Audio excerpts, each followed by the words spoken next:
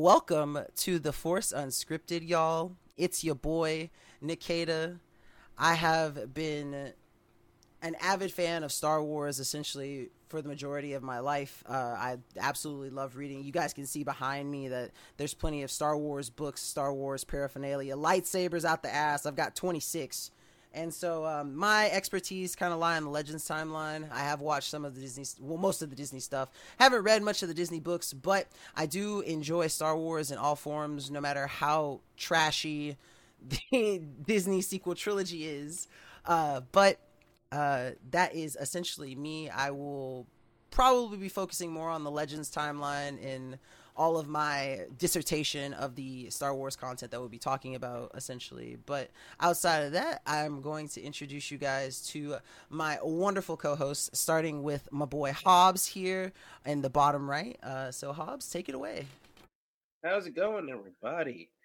I am Hobbes, Monster Hunter Extraordinaire, usually, but definitely a big fan of Star Wars. As for where my expertise falls, I'm kind of a jack of all trades, master of none. I dabble in a little bit of this, dabble in a little bit of that. I'm mostly an old school TIE fighter player. And I'm sure we'll have an episode where we get into that, and it'll be very exciting to talk about. Yes. So maybe, perhaps. So let's go on to our other person here. Is he a person? Is he really a person? Wow, we're starting out like that. I do not mean to channel Jeff Goldblum, by the way.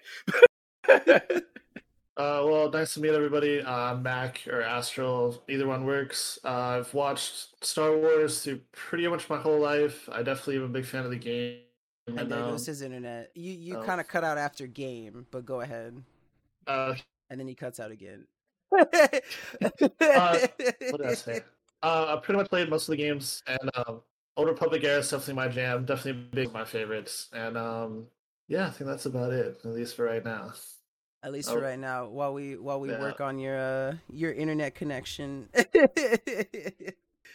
So basically, today's episode is going to be focusing on one of the newer series that Disney has just dropped, which is Andor, and it has been a wild ride.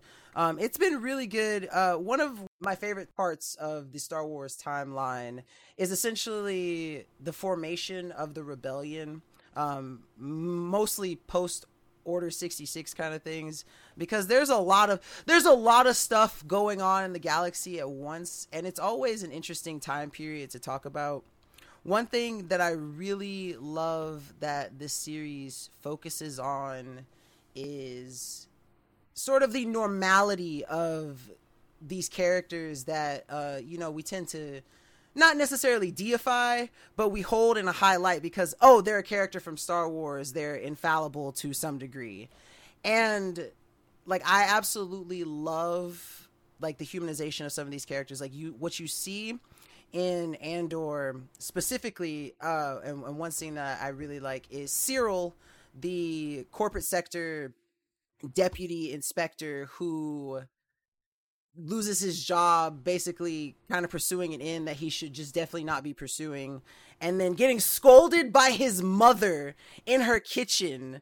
And it's a really funny scene to me, because we've all been there where our mom has been, you should have done this. Why didn't you do this? Look at how this turned out exactly like I said. And I think that that's something that's absolutely hilarious in regards to the entire series.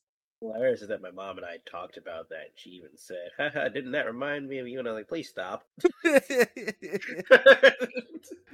just please stop. No, that was definitely a mom thing. And then the other thing that I like is so basically Mon Mothma is a character that I grow to love in Legends. At some point she becomes the chief of state of the New Republic, so she's definitely this figurehead. And I guess the one thing that was really cool about Andor is that they kind of made me see that she was fallible. Because, just to give you some, background, in Legends, Mon Mothma, as Chief of State, is trying to repair relationships with the Imperial Remnant, which is essentially an empire without an emperor.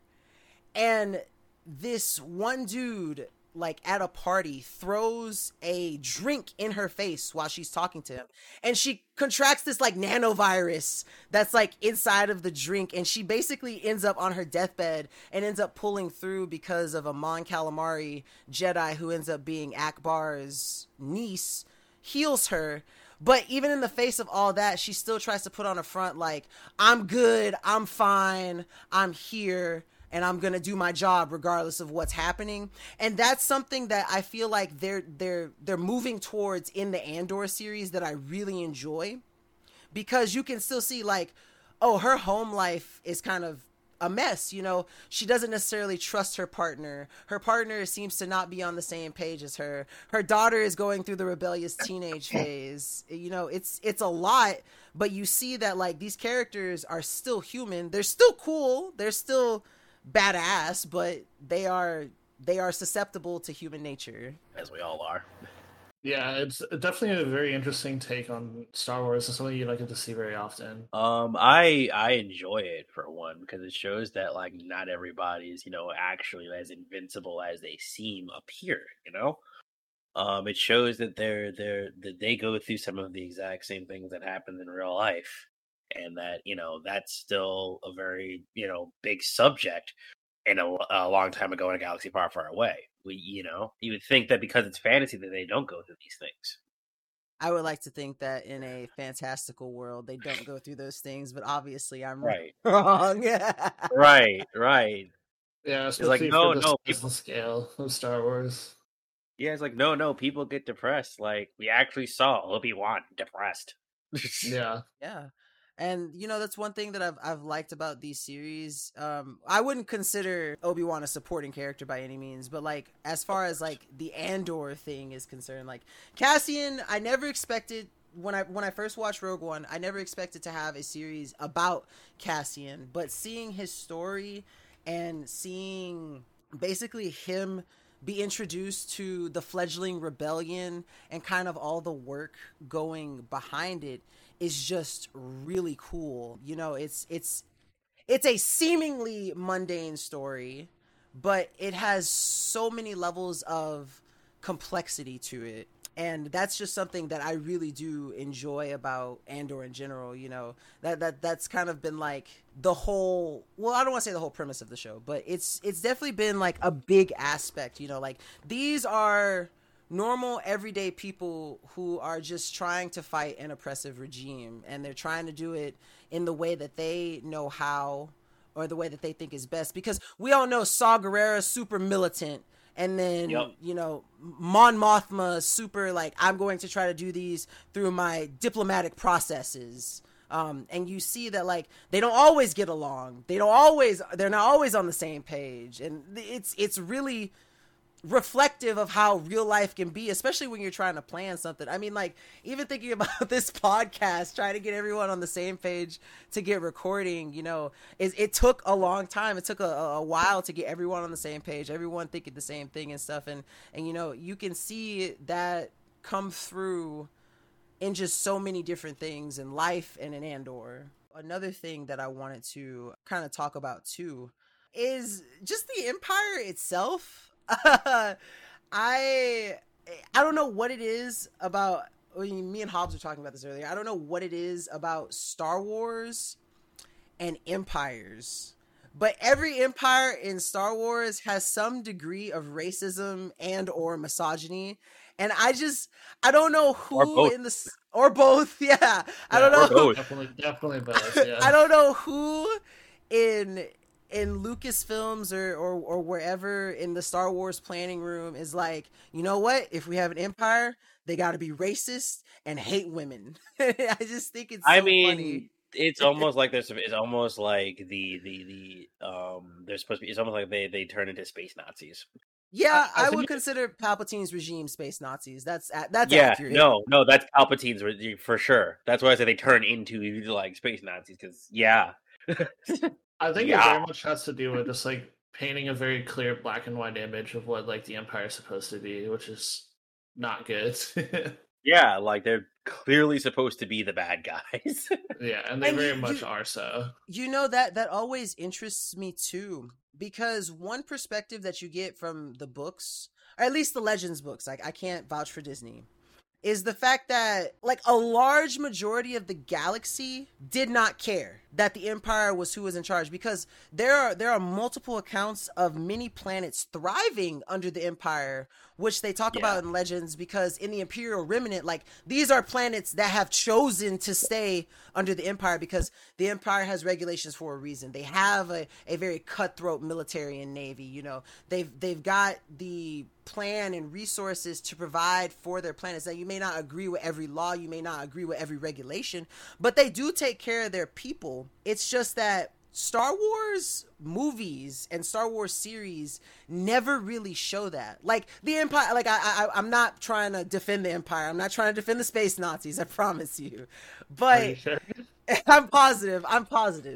Because Palpatine is just a galaxy-brained evil bastard trying to rule the entire universe. But there's a reason why I prefer the Sith Empire.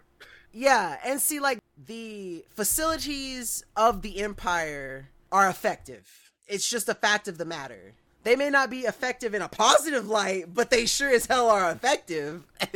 I mean, in a positive light or not, like, they are retaining a pretty good amount of order, considering they run the whole galaxy. Like, we see in Andor, like, you have these military, like, militant, like population that isn't necessarily like these devout Imperials that you typically would think of, and like hard to really say that they're all bad necessarily, right? I mean, yeah, that's definitely the case. Like, because you know, like down to it, just thinking about numbers, they're not all bad people. There's in the Legends timeline in the Legacy of the Force series, Luke Skywalker has a confrontation with his son Ben, and Ben basically is saying, you know, you killed people. You killed millions of people on the Death Star.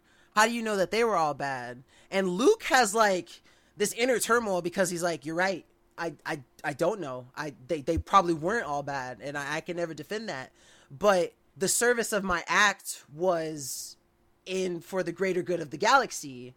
And you know, when you see it in a light like that, like you start to think like, oh yeah, like, you know, there's obviously got to be some good people in the Empire, just as there's got to be some bad people in the rebellion. It all just depends on, you know, your perspective of the conflict. Yeah. Like I still remember seeing the whole like I've seen pictures depicting like what the Empire felt when the first Death Star was blown. Like you see the wall that kind of sort of looks like the memorial from Washington D.C., but it's like for the Empire, and you see stormtroopers like looking at it and crying. Yeah, that's basically to the same effect.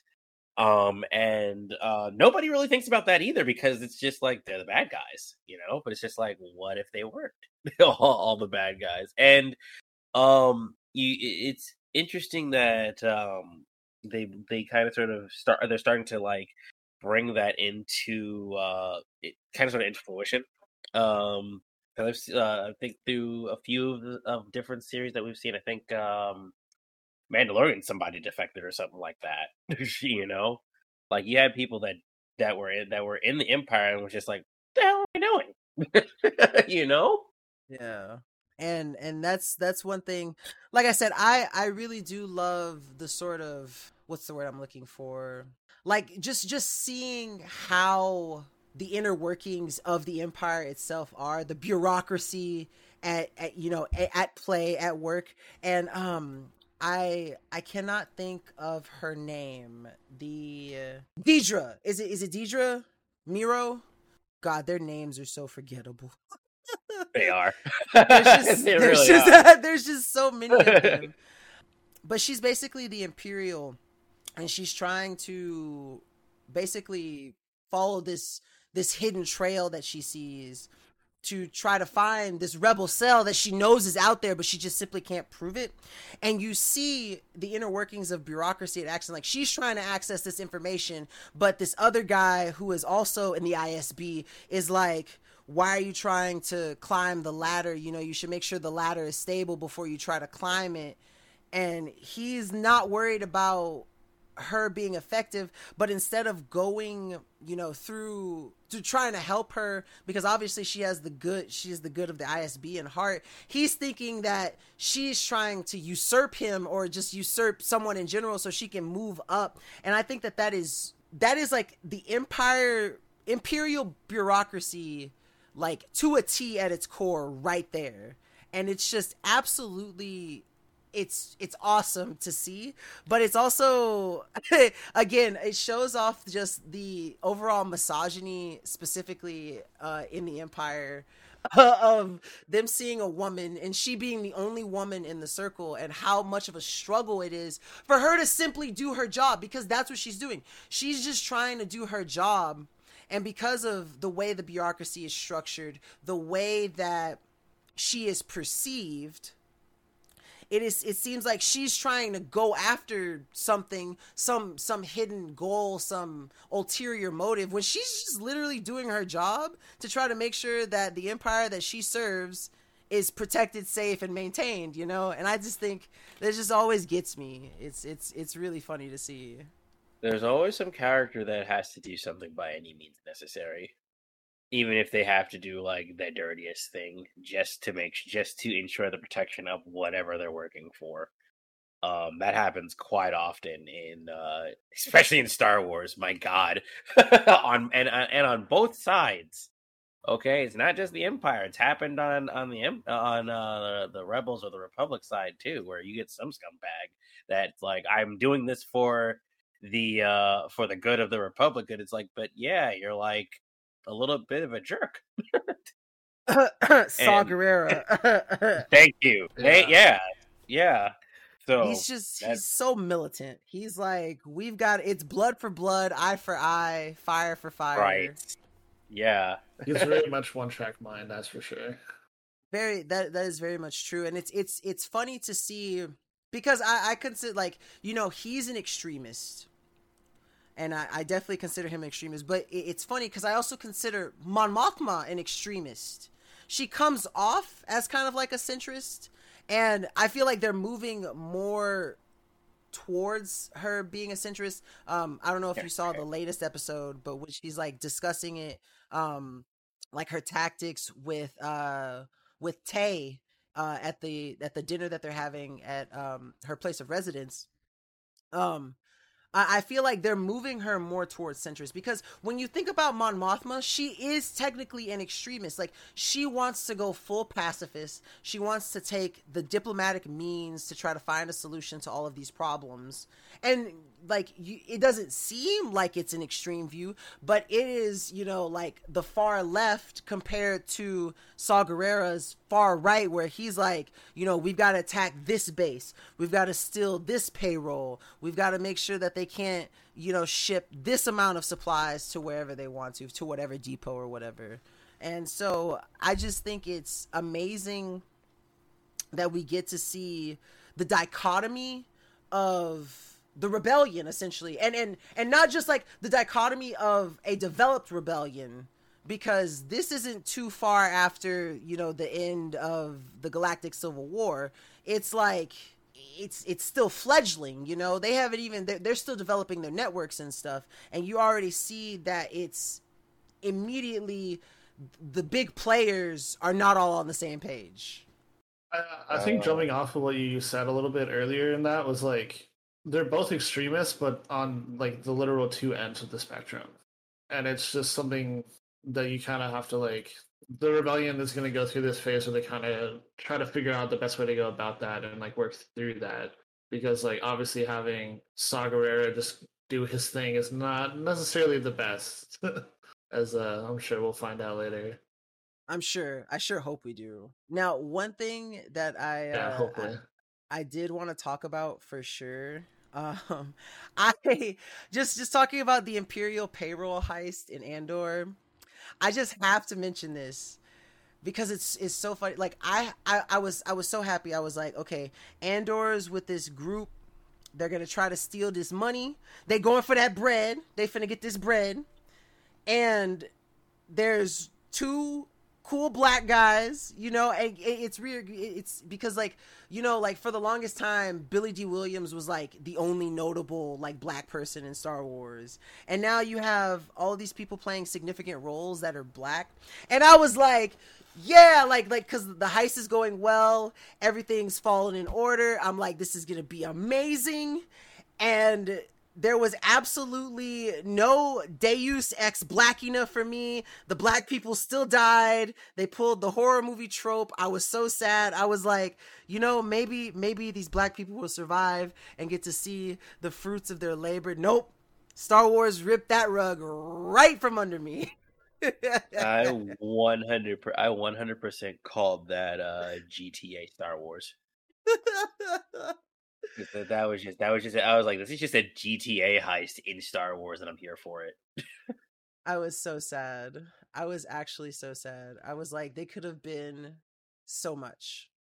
Also, another small thing in Andor that I really appreciated was, like, they really they really pulled a snitches get stitches move by killing Tim Carlo when he snitched on Andor. Like, he snitched, and then, like, okay, the thing about snitching is, if you're gonna snitch, don't feel bad about it, because that makes it worse. And then he just gets murked. Like, I was like, dude, yeah. Like, my boy shot him like he was RoboCop. Like, Jesus Christ. I had to actually rewind, because I was like, what happened? It happened so fast, because he was like mid-sentence, and then pow. I was like, bro.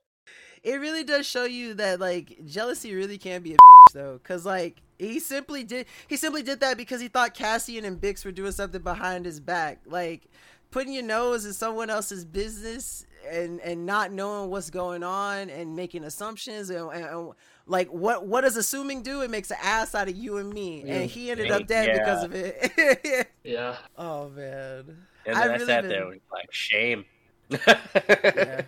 Yeah. Honestly, I'm really excited to see where it's going. I actually don't know how many episodes there are left in this season. Do you guys know? We're in 7 or 8, I think. I think it's either 9 or 12. I think it might be 9, but it might be 12. It's one of those two. As long as they don't pull a Kenobi in 6. Oh, there goes Mac's internet. Oh, he's actually just he's just full on roboting right now. It's great. But was there any other plot points or any other stuff about Andor that you guys maybe wanted to mention? I know, like, people were really curious about the Kyber crystal, and I know that Mac was really excited about the reference to the Rakatan Empire, but I guess that was just kind of like a small little Easter egg or whatever for fans of, like, the Old Republic and stuff. I don't know if they're actually going to develop that any. Probably not. I mean, you saw Starkiller's armor. Yes! I'm so glad you mentioned that. Yes, I'm so glad you mentioned. I saw that, and I had to go back and rewind twice, and I was like, okay, Luthen, I see you. I see hold you. On. But then, dude had the stones from the Temple of Doom. And I was like, wait, for real? Oh, now that I didn't notice. Yeah, he had, like, it was like on the shelf. You see 3 of them, they're brown. And I was like, are those from Temple of Doom? How does that work? So, does that mean that Indiana Jones exists in the Star Wars universe? Because, like, we know E.T. does, but does that mean that Indiana Jones also does? I'm not sure, but it was an interesting Easter egg. It was definitely an interesting Easter egg that they threw in there for no reason. I definitely thought it was cool. Yeah, that's the same. That, you know, honestly, that's how I felt about, like, Starkiller, like the Force Unleashed. Yeah, but I was still happy nonetheless. Like, seeing that just made me really happy. I was like, oh snap! I forgot that existed. Like, it was so like, that was cool. Yeah, that was 100% cool to see, and I totally pulled a Leo when I saw it too. Like, I was just sitting back, and I was like, whoop.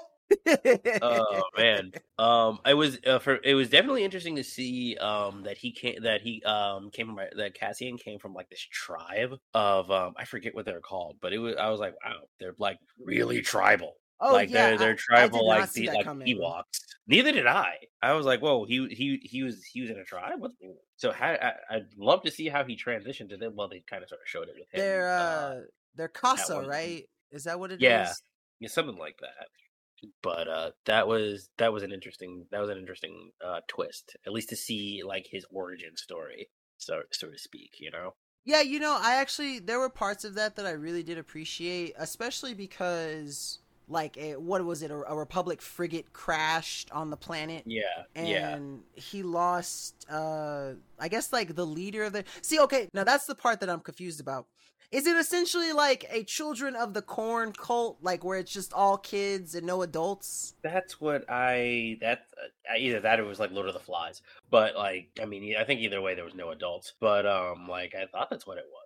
Was there any other plot points that you wanted to mention? Nothing that I can think of off the top of my head, at least. Like we did mention the Rakan Empire thing, but yeah, I think that was just kind of like a callback more than any sort of plot point, So at like, least as it stands right now. So all right. Oh, I am excited to see where it goes because the one thing I want to know because I want to know if this is going to be a multi-season series, and if so, where does it stop? And I want to know how they're going to close out this first season too, because I don't know if I don't know if I'd be able to handle it if it's just on a cliffhanger. There's so much up in the wind right now. Like I know I'm sorry if I'm doing any kind of slight spoilers for you guys because I know you guys haven't caught up yet, but Cassian being in jail, kind of cut off from the world, him being hunted by the two people that survived the Imperial heist with him, and it's a lot of stuff at once. And I'm usually, when it comes to Star Wars series, I'm able to predict where I think that they're going to go, where I think, this is going to end. And I have absolutely no clue about that right now. So I was wondering if you guys had any assumptions or any ideas of where things might be headed right now. I mean, I kind of sort of predicted he was going to be in jail. Because I don't agree I with was how like, they did that, honestly. I really don't. So I'll I'm have to. an episode behind you, but I honestly going into it had zero idea of what was going to happen. It felt a little I mean, haphazard, honestly. I'd have to check it. I'll have to when I view it. I'll definitely have a better opinion on it, of course. But like, I was just like, when you meet him in Rogue One, you're like, okay, yeah, this dude has had to have gone to jail a couple Yeah, exactly. Like he's been through the system more than once. Yeah, for sure. And I'm excited to see where it goes. We'll probably do another follow up on the Andor stuff once the season has finished, and kind of get all of our thoughts together on anything. But that's basically all that we have with the story so far.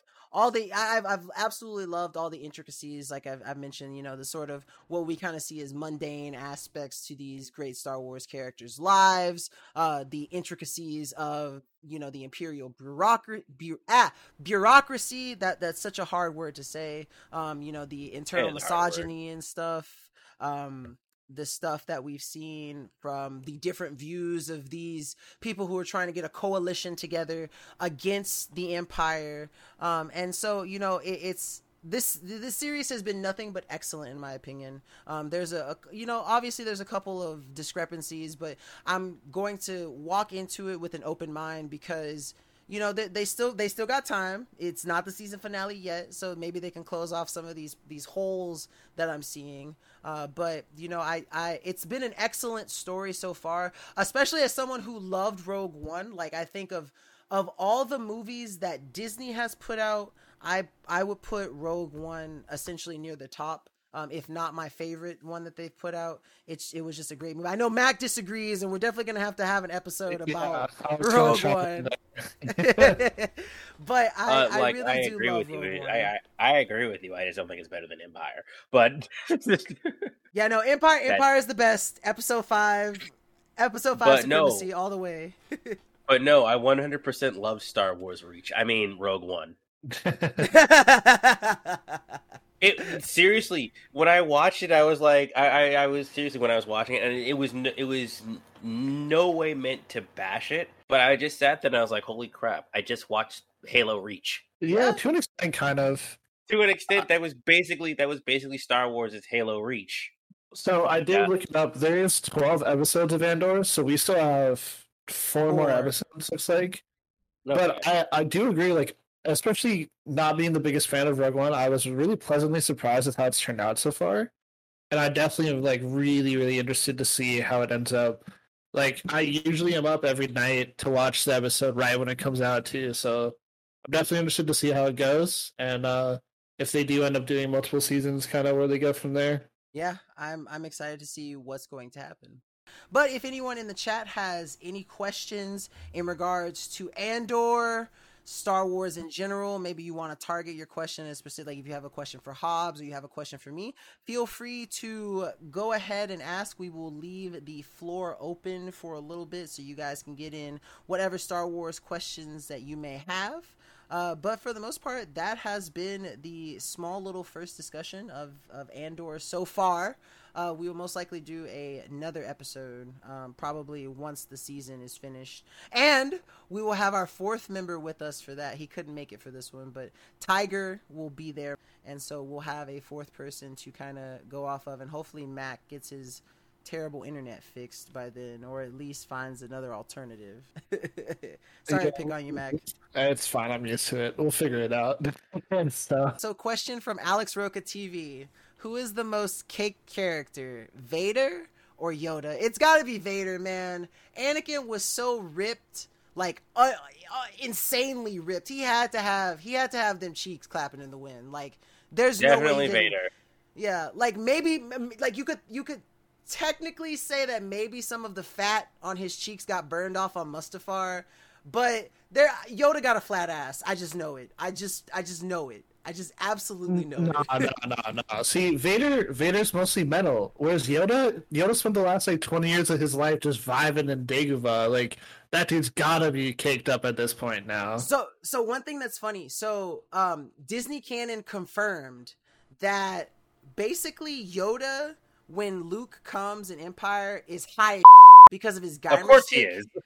You know, but it's so funny because when I was younger, like, because I saw the originals first, and then I saw the prequels, and I could never understand like why Yoda went from being like this goofball, because he knows who R2 is, and then you go back and you see him in the prequel, and he's just like completely different. Like he's this calm Jedi Grandmaster trying to like hold the galaxy together. And for then real, all of a sudden, really... he's just completely different. But I always thought he was just high off that Dagobian Kush, but it was just his Geimer stick. He was just high off Geimer stick. I want to try both of those. It's the first time for everything, right? You know, Dagobian Kush does sound kind of fire. That Dagobian Zaza. Dagobian Zaza, yeah, literally. Yeah. All right, let's see. Yes. So Derp has a question for all of us. He says, if y'all can only get one dark and one light side power, which two will be in your arsenal? So I'll let Mac go first. Mac, what's your choice? That's tough. Force Crush is definitely one of my favorite abilities of all time. That is just so badass. And then as for light side, that's a really tough one. I probably have to go. I forget what the max level is, but Night Speed, like there's that one is just, and this is just me coming from KOTOR playing those games, but yeah, I think I would have to go with those two, like Night Speed and then Force Crush. Both of those are just so incredibly useful, and Force Crush is so badass. Okay, those are some good answers. I hadn't even thought about those, honestly. All right, what about you, Hobbs? That's very, very easy for me. Force Scream, being that I'm a monster hunter, I would definitely channel that. And probably like something simple for light side, like Force Push or something like that. I feel like Force Push is like neutral, right? Yeah. Right. I feel like it's more neutral, yeah. Okay, well then if we're going like actual light side, I don't know, maybe like healing. Yeah, Force Heal is a good one.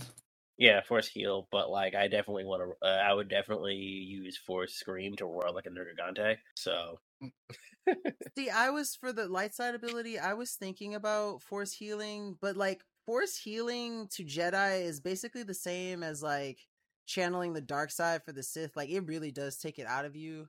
But of all the light side powers, you know what, actually I would take like the lightning absorption, the kind of thing that you see Yoda do in episode 3 versus Palpatine, where he channels the force lightning on his hands. Like I would take that as my light side power. Yeah, essentially. And then as far as my dark side power would go, I would probably take Sith battle meditation, honestly. We see it in Legacy of the Force, and Jason Solo, one of Han and Leia's twins, is able to like essentially take a small force and overwhelm a planet just because he's able to feel how everyone in his armada is feeling and kind of influence them and nudge them. And you know, like one time someone, because I you guys know I play League of Legends, one time someone asked me, unfortunately, exactly, one time someone asked me like, if you could make your own amateur team, like your dream amateur team, what would it be? And I know it sounds egotistical as hell, but like my answer was like, well, if it's me, I would just choose to clone myself 4 times and just have a team of me, because you know we're all thinking the same thing, and you know, it's that same aspect for the Sith battle meditation. You know, if you're all on the same page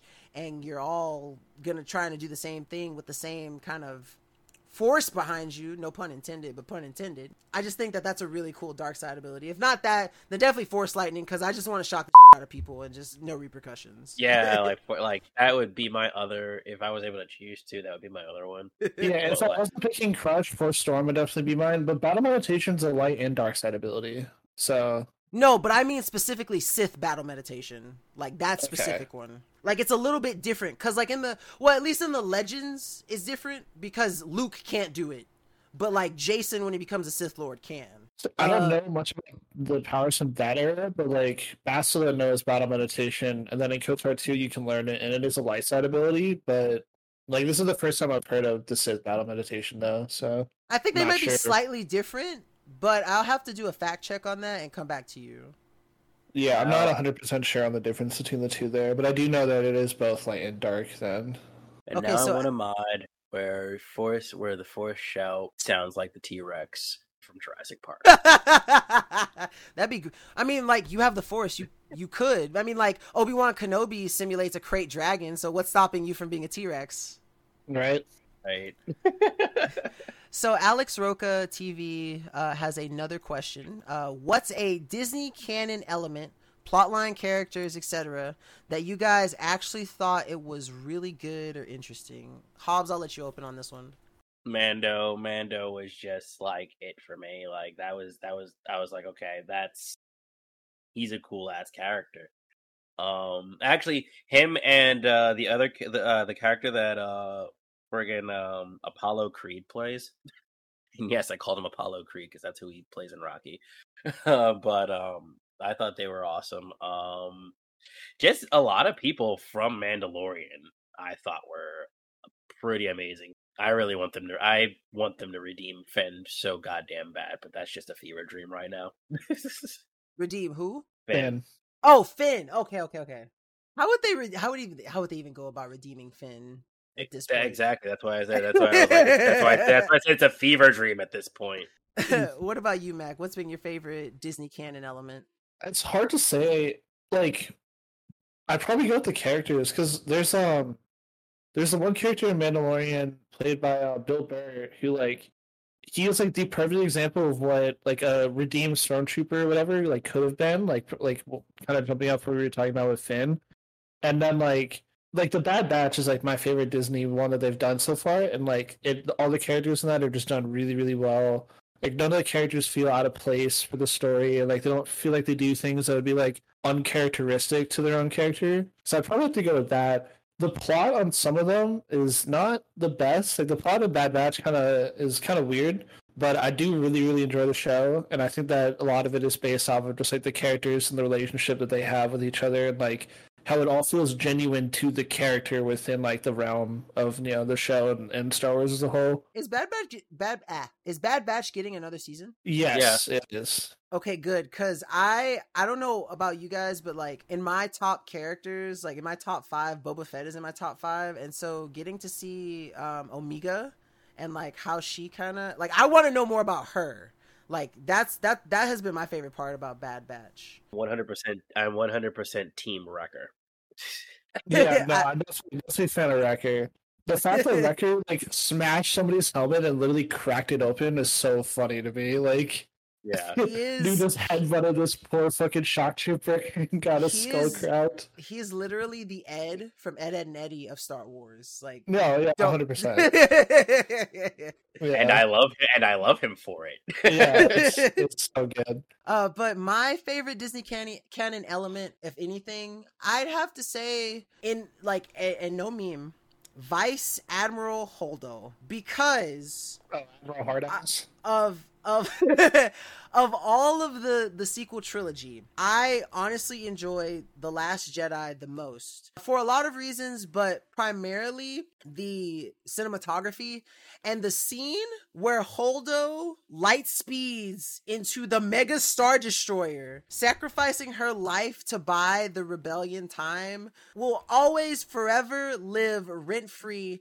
not only in my heart, but in my soul. Like that, I just think that scene was beautiful, but it was a very admirable sacrifice. It was very well. I thought that it was probably like the best part of the movie. Of course, I didn't really like Leia being able to survive the vacuum of space, but we're not going to talk about that. But nobody did.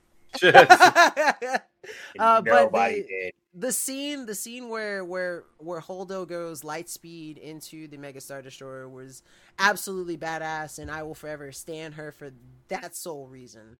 While we're on the subject of people surviving in the vacuum of space, I hated how they did my man Akbar.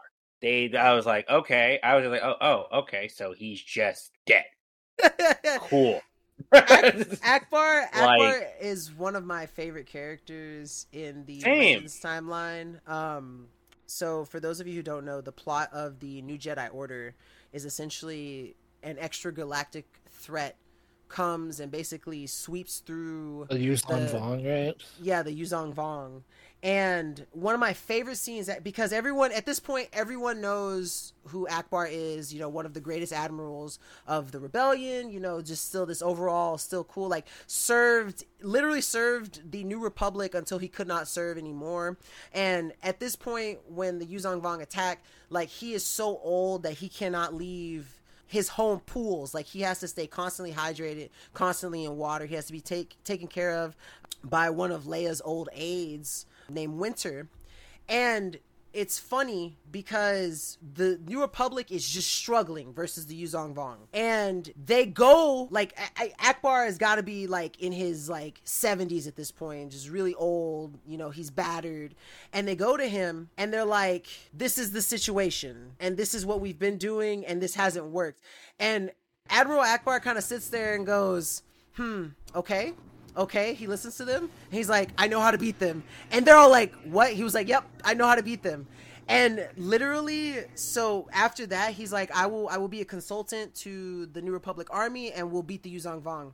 And so basically a message goes out to the entire New Republic fleet, and it's 3 words. It's Akbar is back, and the entire fleet celebrates for 3 days. If that's not clout, that's clout.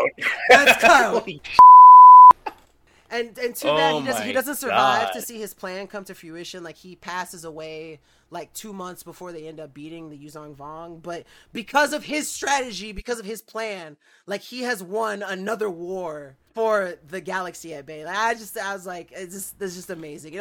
Whenever I think about that scene or about that period in the Yuzong Vong War, when seeing the words Akbar is back and celebrating for 3 days is just absolutely incredible. It is. That's cool. That's good. You love to see that. Yeah, seriously, you love to see it. All the time. I don't see any more questions. So it looks like we're probably going to call it there. We don't have a set firm date on when our next episode is going to be, so stay tuned. But we look forward to putting out more episodes, and like I said, next time when we come through, we'll have our fourth member, Mr. Tiger. He is another really cool dude, very avid Star Wars fan. And then I just want to give a small thank you to you two, Hobbes and Mac. It's been a absolutely wonderful experience getting to talk Star Wars with you guys. And I cannot wait to continue to do more as we move forward from here on. But that is it, everyone. We will catch you guys next time. Thank y'all so much for being a wonderful audience. And until the next podcast, may the Force be with you all, and we will all catch you around.